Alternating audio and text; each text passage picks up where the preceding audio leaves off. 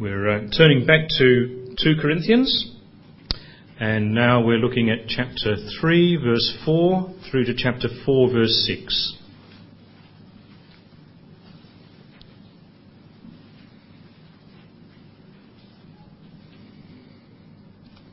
And Paul continues talking about the confidence that he has in Christ and in the living God. Such confidence as this is ours through Christ before God. Not that we are competent in ourselves to claim anything for ourselves, but our competence comes from God. He has made us competent as ministers of a new covenant, not of the letter, but of the Spirit. For the letter kills, but the Spirit gives life. Now, if the ministry that brought death, which was engraved in letters on stone, came with glory, so that the Israelites could not look steadily at the face of Moses because of its glory, fading though it was, will not the ministry of the Spirit be even more glorious? If the ministry that condemns men is glorious, how much more glorious is the ministry that brings righteousness? For what was glorious has no glory now in comparison with the surpassing glory. And if what was fading away came with glory, how much greater is the glory of that which lasts? Therefore, since we have such a hope, we are bold. We are very bold. We are not like Moses, who would put a veil over his face to keep the Israelites from gazing at it while the radiance was fading away. But their minds were made dull. For to this day the same veil remains when the Old Covenant is read. It has not been removed, because only in Christ is it taken away. Even to this day, when Moses is read, a veil covers their hearts. But whenever anyone turns to the Lord, the veil is taken away. Now the Lord is Spirit, and where the Spirit of the Lord is, there is freedom. And we, who with unveiled faces all reflect the Lord's glory, are being transformed into his likeness, with ever increasing glory, which comes from the Lord, who is the Spirit. Therefore, since through God's mercy we have this ministry, we do not lose heart. Rather, we have renounced secret and shameful ways. We do not use deception, nor do we distort the word of God. On the contrary, by setting forth the truth plainly, we commend ourselves to every man's conscience in the sight of God. And even if our gospel is veiled, it is veiled to those who are perishing.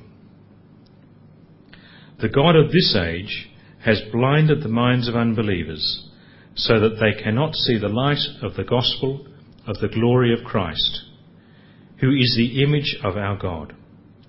For we do not preach ourselves, but Jesus Christ as Lord, and ourselves as your servants for Jesus' sake.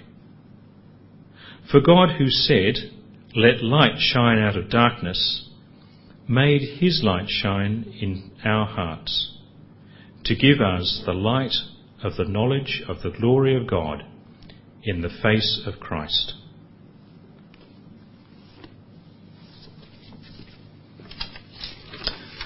Peter, we're going to sing again?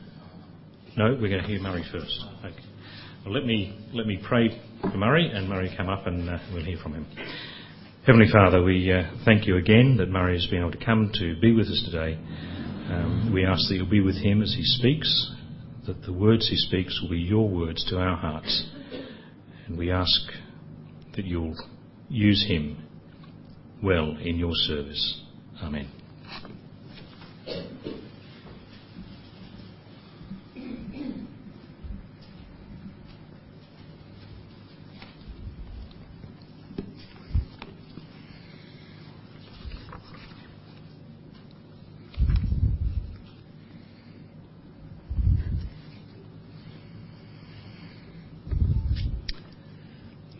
Well, last summer, I began to paint the house.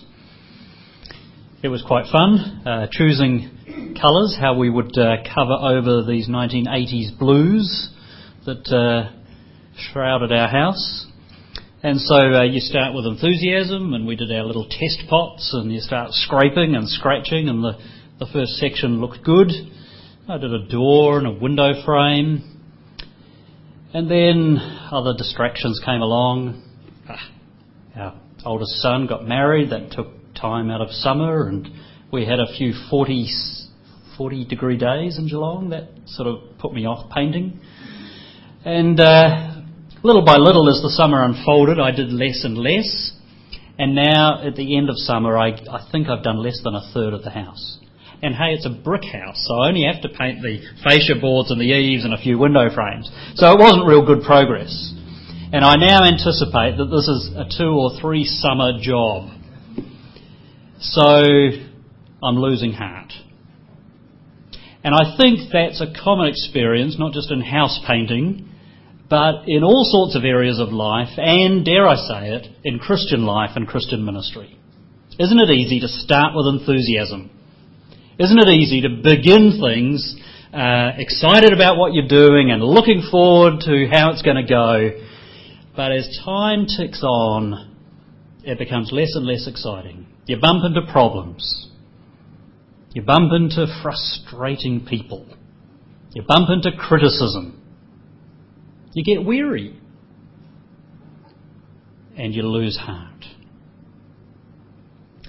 It's significant then that chapter 4 of 2 Corinthians begins and ends with Paul saying, we don't lose heart. Look at chapter 4 verse 1. Therefore, since through God's mercy we have this ministry, we do not lose heart. And verse 16 of the same chapter, therefore we do not lose heart. Seems to me, as we have our second coffee with Paul, it would be very good if we could learn from him what it is that prevents him from losing heart. How many of us in ministry and in Christian life will have times when we just want to give up. It's too hard. It's too difficult. We want to sign out and give up. Paul is going to open to us in this passage, stretching back to chapter 3 verse 4, perspectives that will prevent us from losing heart in Christian ministry. And basically Paul's perspective is very simple. It's profound but simple. Isn't that the way most truth is? I think most truth is really quite simple, but it's never simplistic. Paul's perspective is this. If we remember and register how glorious New Covenant ministry really is, we will never lose heart no matter how tough it is. That's really his overall perspective in this passage. If we can register how glorious New Covenant ministry is, we will never lose heart no matter how tough it is. The key then is to realise that it's glorious. That ministering the gospel, preaching the gospel, spreading the gospel, building people up in the gospel is a glorious work. Now, that word glorious needs some work, doesn't it? It's not a word that we use very regularly. I remember when I was a boy watching a film about the life of Queen Victoria, and it was called 60 Glorious Years. You can use the word glorious of a monarch, of someone who's reigned in England for 60 years. I mean, that's glorious. We might use the word of a sunset. You go out and you see just a magnificent sunset and say, isn't that glorious? You may use the word of a bride on her wedding day. She comes up the aisle and she's scrubbed up really well and she's got this nice little dress on, and you say, she just looks glorious. If you're a romantic, you're still saying it to your wife 20, 40 years later. Oh, you look glorious. But there aren't too many things that we call glorious, are there? Glory speaks of radiant brilliance. Glory is radiant brilliance. It's something brilliant, something majestic, something splendid that radiates that splendour and that majesty. And so we particularly speak of the glory of God. God is majestic. God is splendid. God is holy. He's all powerful. And the radiance, the spreading abroad of His majesty and excellence is the making of Him glorious. The glory of God is seen in our world. We do not see God, but we see something of His radiance published in this world. You know that in the morning you don't have to see the sun to know if the sun has risen. You don't actually have to spot the sun in the sky, because as soon as the sun has risen, it radiates light and you see everything else in the light of it. And so it is with God. We do not see God, but in this world we see the radiance of God's glory. So we see God's glory in creation. In that glorious sunset or a glorious sunrise, you see a reflection of the glory of God, of His majesty, His power. In the things that God does, in His miracles, in His profound works, we see the radiance of His glory. In the Word, in the Scriptures, we see the glory of God as it's published to us through the written Word. And in particular, we see the glory of God in Jesus. Hebrews chapter 1 and verse 3 says that the Son is the radiance of God's glory. Now, New Covenant ministry is the ministry of preaching Christ, proclaiming Jesus Christ, publishing abroad the good news of what Jesus has done. So when we preach Jesus, who is the radiance of God's glory, we are by definition involved in something glorious. It is a glorious thing to proclaim and preach and spread and share the glory of God through Jesus Christ. And when that happens, when you are engaged in gospel ministry, Jesus-focused ministry, two glorious things happen. And these are the two things I want us to dwell on now. The first glorious thing that happens is people are given life. New life. Spiritual life. Eternal life. Paul in this passage contrasts New Covenant ministry with Old Covenant ministry. The Old Covenant was the covenant given through the mediator Moses at Mount Sinai. And the Old Covenant was given amidst a display of great glory. The mountain shook. It smoked. It was a terrifying scene. The people were held at a distance. They weren't allowed to approach the mountain. God thundered. It was a frightening and tremendous display of the majesty and the power, the holiness and the authority of God. His glory was revealed. And when Moses descended the mountain, his face shone. His very face reflected the radiant brilliance of God. He'd been in the presence of God so intimately that his face gleamed. But that was the glory of a covenant that brought death.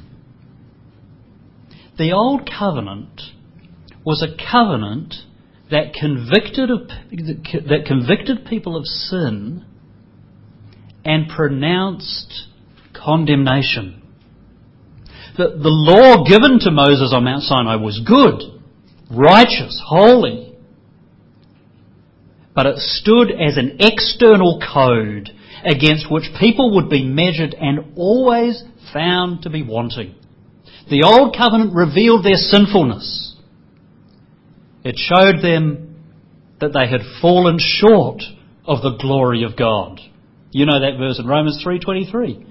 All have sinned and fallen short of the glory of God. And that's what the Old Covenant, the law, revealed. So it pronounced a death sentence on people. Paul's point in this passage is we have a far more glorious ministry than Moses had, because the covenant we minister is a covenant not of death, but of life. There are a whole series of contrasts between verse 6 and verse 11 in this passage. Just skim through them and look at the contrasts. There's a contrast between the letter and the spirit, between that which kills and that which gives life, between condemnation and righteousness, between glory and surpassing glory, between fading glory and lasting glory. If the ministry that brought death and judgment was glorious, how much more glorious is the ministry that brings life and hope and righteousness? And that's the ministry that you and I are engaged in. When we're doing gospel work, we are engaged in a glorious new covenant ministry. We bring people a message of life. We bring to people hope. We bring to people the message that their sins can be forgiven. Yes, the law has exposed their sins. The law pronounces a death sentence on them. And then we bring to them the message of Jesus, that He has paid the price in full, that He's borne in His own body and soul the judgment for their sin. And so they can be set free. We bring to people a message of life, of hope, and therefore of joy, and of righteousness with God, of the righteousness of Jesus Christ being credited to their account, so that when God looks at them, He sees not their sin, but their Saviour. He sees Jesus Christ in all His glorious righteousness. That's the ministry we have. That's what gospel ministry is all about. And it is enabled by the power of the Holy Spirit. And this passage speaks of it being the work of the Spirit to give life. Verse 6. Without the Holy Spirit, Christian ministry is like a balloon with no air in it. You know, a balloon, I could hold up a little balloon, it would just be a saggy, little rubbery mess. That's your ministry without the Holy Spirit. Floppy, saggy. The Holy Spirit breathes life into our words. Here is one of the great wonders and miracles, really, of Christian ministry. We speak ordinary words. That's the way the gospel's spread, isn't it? It's spread by word of mouth. Faith comes by hearing by the word of God. Preachers speak. Neighbours speak. RE teachers speak. Sunday school teachers speak. Bible study leaders speak. We speak words. And the Holy Spirit takes our words and plants them in people's hearts in such a way that life is planted in their hearts. Ordinary words are made to be life-giving. We labour to use the best words we can. We try to be articulate. We try to be clear. But it doesn't matter how clear or articulate you are, without the Holy Spirit at work, then it will just drop dead. It will be a limp balloon. But the Holy Spirit can take those same words and bring life into people's souls. So what a wonderful thing it is, what a glorious thing it is to speak words of life to people. When ministry, when church life is about rules and regulations and structures and meetings and committees, it is not glorious. True? Amen. But when it is about bringing words of life to people and the Spirit is winging those words into people's hearts and people's lives are being changed and people are being saved, man, that is glorious, is it not? It is a glorious thing to be engaged in gospel ministry. I think that's why Satan ties us up in as many meetings and administrations, arguments and as much church politics as possible. Because the evil one's quite happy for you to be churchy, so long as you're not doing gospel ministry. So long as you are arguing about the colour of the carpet and the choice of curtains, where you should meet and how long you should meet for. He is very, very obsessed with all those things. He's happy for you to be obsessed with anything that will keep you away from speaking words of life that might be taken up by the Holy Spirit and placed in people's hearts in this life-giving way. If you don't want to lose heart in ministry, keep to the main game. And the main game is bringing the good news of Jesus Christ to people in simple words that the Holy Spirit uses. Keep on sharing the good news. That's what I'm saying. Keep on preaching the truth.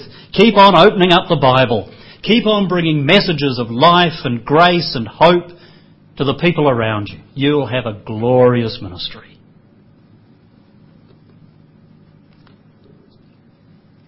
Keep before the people around you the grace of Jesus Christ, the hope of the gospel, the message of freedom from condemnation, God's great plan of redemption. That is the stuff of life-giving ministry. That means we have to make sure that our churches are actually ministering life and not death. It's a travesty to turn the new covenant into a ministry of condemnation and death. But you can do it. You know, some of those of you who are just slightly musically wired will know that you can take a happy tune and put it into a minor key and it sounds totally different. It's the same tune, sort of, but it has a completely different feel when you move from major to minor. I think it's possible to take the gospel message and play it in a minor key. And you're talking about all the same things, but you're talking about it in a way that brings heaviness and guilt and sadness and difficulty instead of life and joy. Some churches make the gospel sound more like death than life. Some worship services are more like a funeral than a wedding party. I spoke to a woman a little while ago who said that she could barely face going to church anymore because it made her feel so depressed, so guilty, so often being harangued from the pulpit. That is not glorious. That's burdensome. It's wearying to give and it's wearying to receive. We need ministries that really are new covenant ministries of life. Now, we need to get this right in our thinking. The law still convicts us of sin. We still need to hear of the exceeding blackness of sin. We still need to know our desperate need of a Saviour. And so we ought to preach for conviction. We ought to preach so that at times people are squirming in their little seats and their consciences are burning within them. The Holy Spirit brings conviction by the law of God. And then the gospel brings us relief. The gospel brings us hope. And with it, the gospel brings us joy. Because it tells us that there's a way for our sins to be dealt with. If you go to a jeweller's, you might ask to look at some rings. And in some jewellers, they'll put out these little black pieces of cloth to put a ring or a diamond on, because the black cloth will show up the jewellery in all its beauty. In preaching, I need to put out little black pieces of cloth. I need to paint the darkness and then show the gem. Then show the beauty of the gospel message. But I don't want a ministry where all I do is put out black cloths everywhere until the whole jewellery shop is shrouded in black and there's not a beautiful ring to be seen. What do people hear in your church? What's the overall tone of the ministry? What do people encounter when they encounter you? What's the overall tone of your life? Are you ministering condemnation or life? Are you ministering grief and sorrow or joy and hope? New Covenant ministry is a ministry of life and hope and joy. And when it is that, you have a glorious ministry. It is a glorious thing to bring to people the hope of eternal life. So that's the first thing that Paul is opening up here. He doesn't lose heart because it's a glorious thing to bring people the light and life and hope of the gospel. The second thing about the glory of New Covenant ministry is that it not only gives people life, but it then transforms them completely. This is another glorious part of gospel ministry. The gospel gives us life, and then it begins progressively to transform us.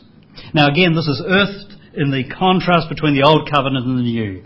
When Moses received the covenant on Mount Sinai, as we said before, he was transformed. His face was changed. It was radiant. But the glory faded.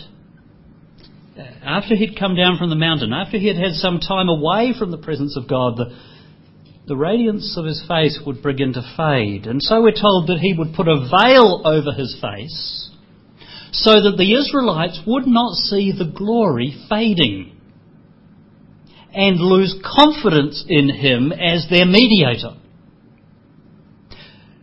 So when he went up before the Lord, he would remove the veil so that he could be sunburnt again. And then he would put the veil over when he would come down so that they would not see the fading glory. He was transformed, but only temporarily. And really, that was symbolic of the whole of the Old Covenant. The Old Covenant was a covenant of fading glory. The contrast here is between the fading glory of the Old Covenant and the ever-increasing glory of the New Covenant.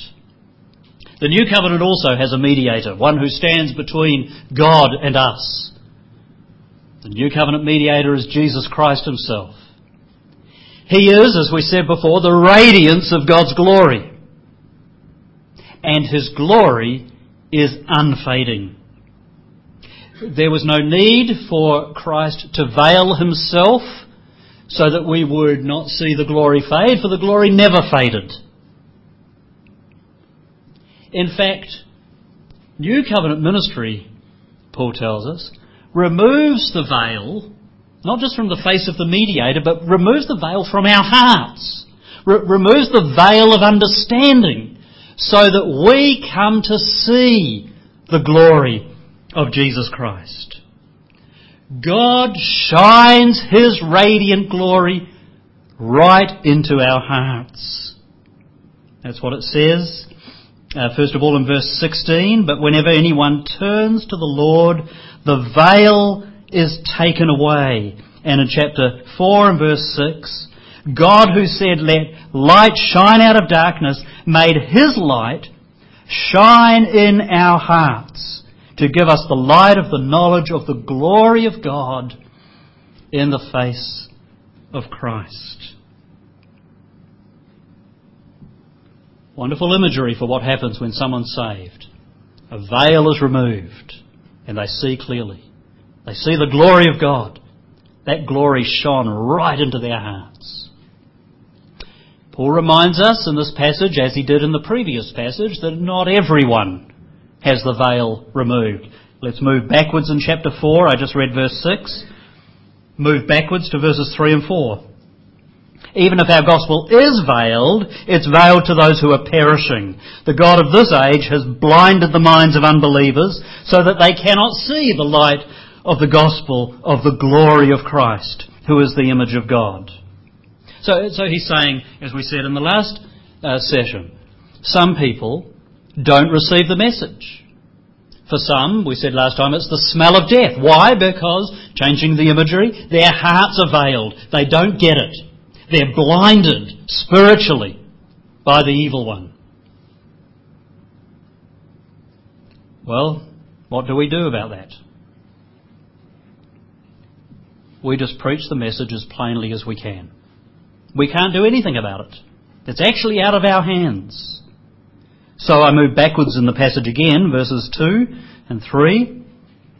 We have renounced secret and shameful ways. We do not use deception, nor do we distort the word of God. On the contrary, by setting forth the truth plainly, we commend ourselves to every man's conscience in the sight of God. And even if our gospel is veiled, it's veiled to those who are perishing. So what he's saying is, we just speak the message of the new covenant as plainly and clearly and honestly as we possibly can. If you bump into someone who's spiritually blind and you desperately want them to see it, you can't do anything but just tell them again and wait for the Spirit of God to work. You see, if I write a letter to a blind person, I might think to myself, now they're blind, so I'm going to make this really colourful, and I'm going to write in really big letters, and I'll make it as pretty and beautiful as possible. It's an utter waste of time. They're blind. They won't see my colour, my pretty pictures, my large print. They cannot see it.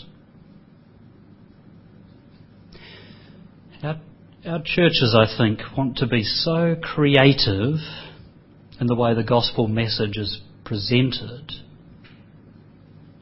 because they think that by being creative they will get into people's hearts. They won't. There's only one way you can get into someone's heart. It's by the power of the Holy Spirit. And the Spirit is pleased to use plain, ordinary words. The gospel message, unadulterated. So Paul's back to the same point that he was making in chapter 2. To some it's life, to some it's death. We just preach it how it is. Speak it how it is. But now, as you speak the gospel message to those for whom the veil has been removed, and as they receive the life of Jesus Christ in the gospel, you begin to see something happening in their lives. You begin to see them embark on a process of change. Look at verse 18 now of chapter 3.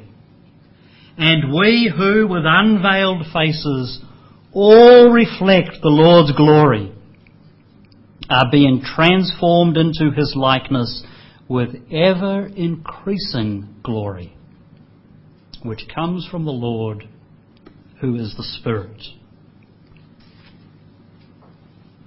Being transformed into his likeness.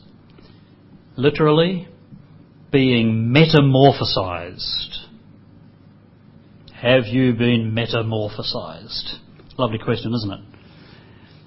You know, metamorphosis, isn't that the word used to describe the change of a caterpillar into a butterfly? It's a radical, total, qualitative change, a massive transformation. Butterflies ain't look anything like caterpillars, but that's what they came from. That's the quality of change going on in the life of every Christian person. There's a radical, total, qualitative change going on in the lives of Christian people. If you're a believer in the Lord, you are being metamorphosized. Not in one bang. We don't believe in the Big Bang Theory when it comes to metamorphosis. We are not instantly changed into the glory of Jesus Christ, but we are progressively changed. Verse 18 is saying that. Transformed into his likeness with ever-increasing glory. We often speak in theology of progressive sanctification. The progressive process of being made holy. Paul is actually speaking here of progressive glorification.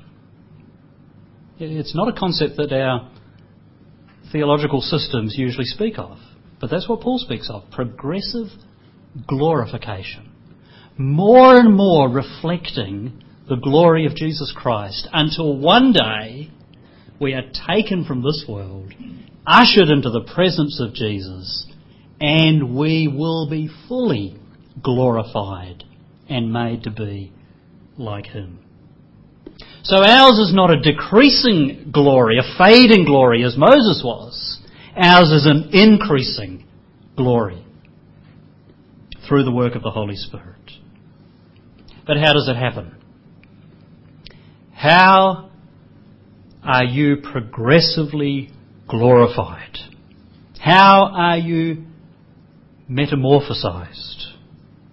Verse 18 again tells us, and it's in the first part of the verse, we who with unveiled faces all reflect the Lord's glory are being transformed. And now I want to change the word.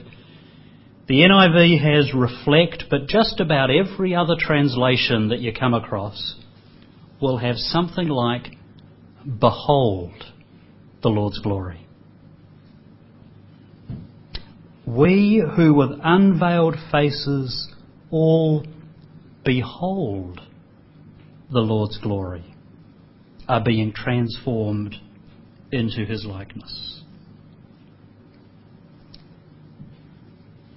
As we see Jesus, as we come to know him, as we immerse ourselves in his person, his being, as we meditate on Christ, as Christ fills us by the Spirit, for the Lord is the Spirit, as we are full of Jesus through being full of the Holy Spirit, as we behold Jesus, we are transformed. This is profoundly spiritual, and again I have to criticise contemporary Christianity. We always want to achieve things by programs, by quick steps, by actions that we can take. We want external things, ways to pray, ways to study the Bible, ways to do this or that, which will make us better people. That is not the Bible's perspective. The Bible's perspective is this. Christianity is a relationship. It's a relationship with God through Jesus Christ. It's as you know Jesus, and as Jesus lives in you by the power of His Holy Spirit, as you are in Him and He is in you, as you cultivate communion and relationship with Jesus, you will be transformed. You can go to church all your life and never be transformed, but you cannot be in Jesus and never be transformed. You cannot have Jesus in you and not be transformed. As you behold Him, as you dwell on Him, as you commune with Him, as you love Him, as you say with Paul in Philippians 3, I want to know Christ. Man, didn't Paul know Christ? He knew more about Christ than any of us. And he can still say, I want to know Christ and the power of His resurrection and the fellowship of His sufferings. Paul wants to be immersed in the person of Jesus. And friends, as we are immersed in the person of Jesus, we will be changed. He'll expose sin. He'll knock off the rough corners. He'll change our character. He'll change our appetites. He'll change our passions. We'll become different people. We'll grow little by little. Sometimes it'll seem to us like we aren't growing at all because it's hard and it's slow. Someone else looks at us and thinks, man, isn't it wonderful to see how they're growing in the Lord? And that should continue all your life. There's no retirement in sanctification. 65 you can't knock off. I'm sorry, friends. Rudd's just extended to 67 and you still can't knock off. Or 77 or 87 until the day God plucks you from this world. He wants you as a believer to be changing. Are you perfectly like Jesus?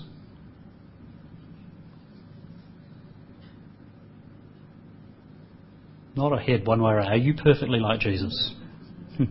If you are not perfectly like Jesus, you still need to change. And every day on the face of this earth, we will need to change. How will you change? Not by 3 steps, 7 steps, 12 steps, but by relationship with Jesus Christ. So, what's gospel ministry?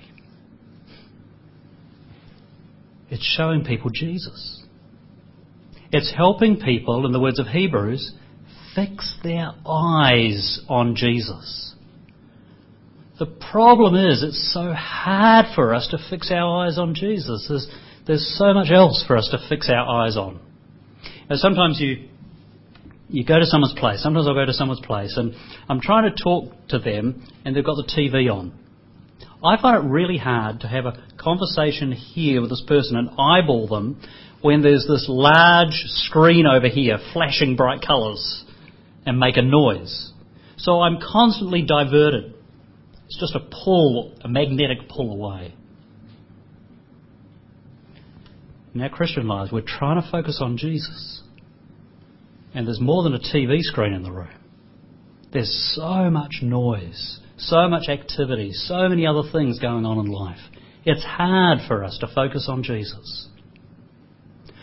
That's why coming together on a Sunday as a church is just such a blessing. And it's stupid not to be there. You need to come together with other believers and hear the Word of God open and have someone say, look at Jesus. Get your eyes back on Him.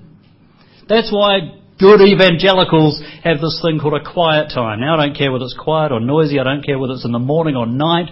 But it's just good to have time in the day when you spend some time with Jesus. We need to have relationship with Him. And the work of the gospel amongst Christians is to keep pointing them back to Jesus. Keep showing them His glory, His majesty, His love, His truth. I know a pulpit, there's a pulpit I've preached in, where written on a little bit of paper, glued to the pulpit, are the words of John 12:21, which say, Sir, we would like to see Jesus. It's what the Greeks said to Philip when they wanted to meet Jesus. Sir, we would like to see Jesus. That's really what we should hear our people saying when we minister the gospel to them. You don't really want to see Murray. That's a very disappointing thing to come and see. You don't really want to see your pastor.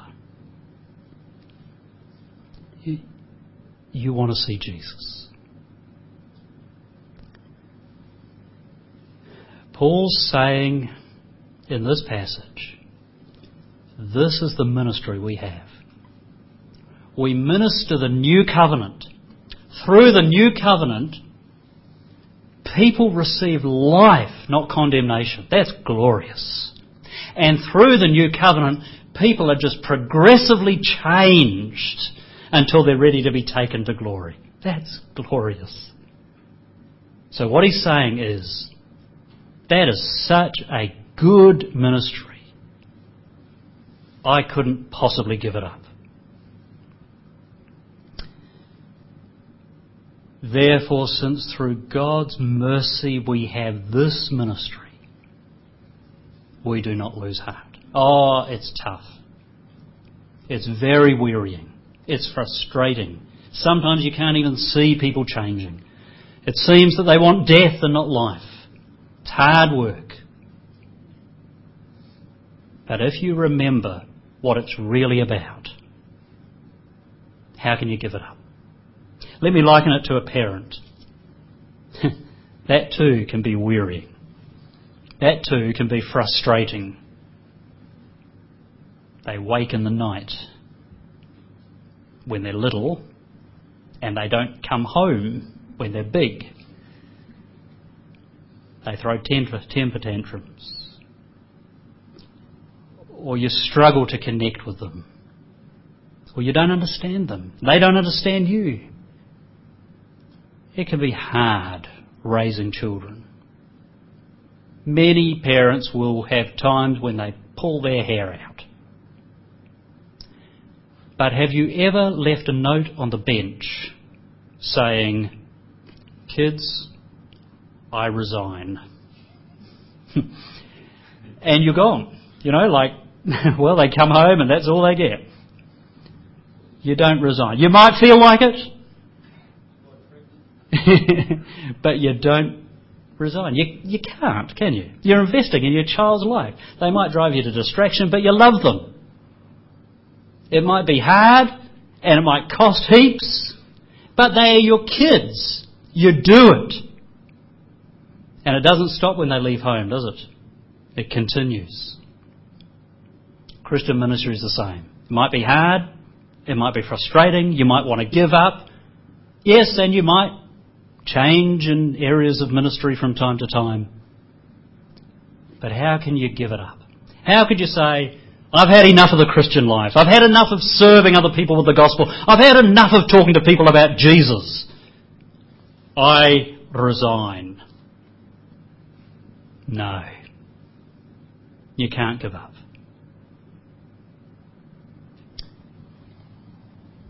Gospel ministry is the most glorious work in the world.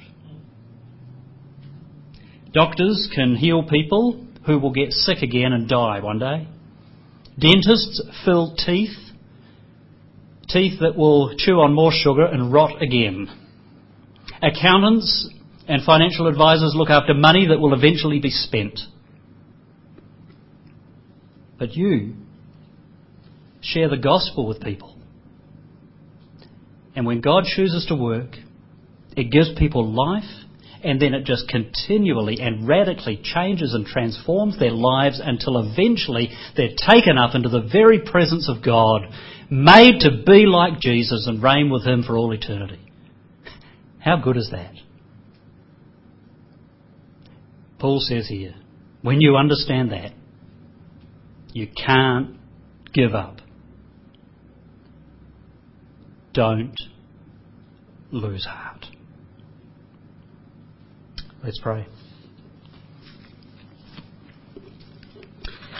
Thank you Father, for this reminder of how glorious it is to minister the gospel to other people. We often lose sight of how glorious it is. We see the problems, we see discouragements, we get weary. And we have to confess, sometimes we've wanted to give up. But we thank you for this reminder that it's a wonderful thing to bring the gospel to other people, to see them change, to see them receive life, and then go on to become increasingly like Jesus. So help us not to lose heart, and help us to truly minister Jesus Christ to people. Help us to show them Him, and help us to know Him. Help us to love Jesus and to walk ever more closely with Him. We ask this in His name. Amen.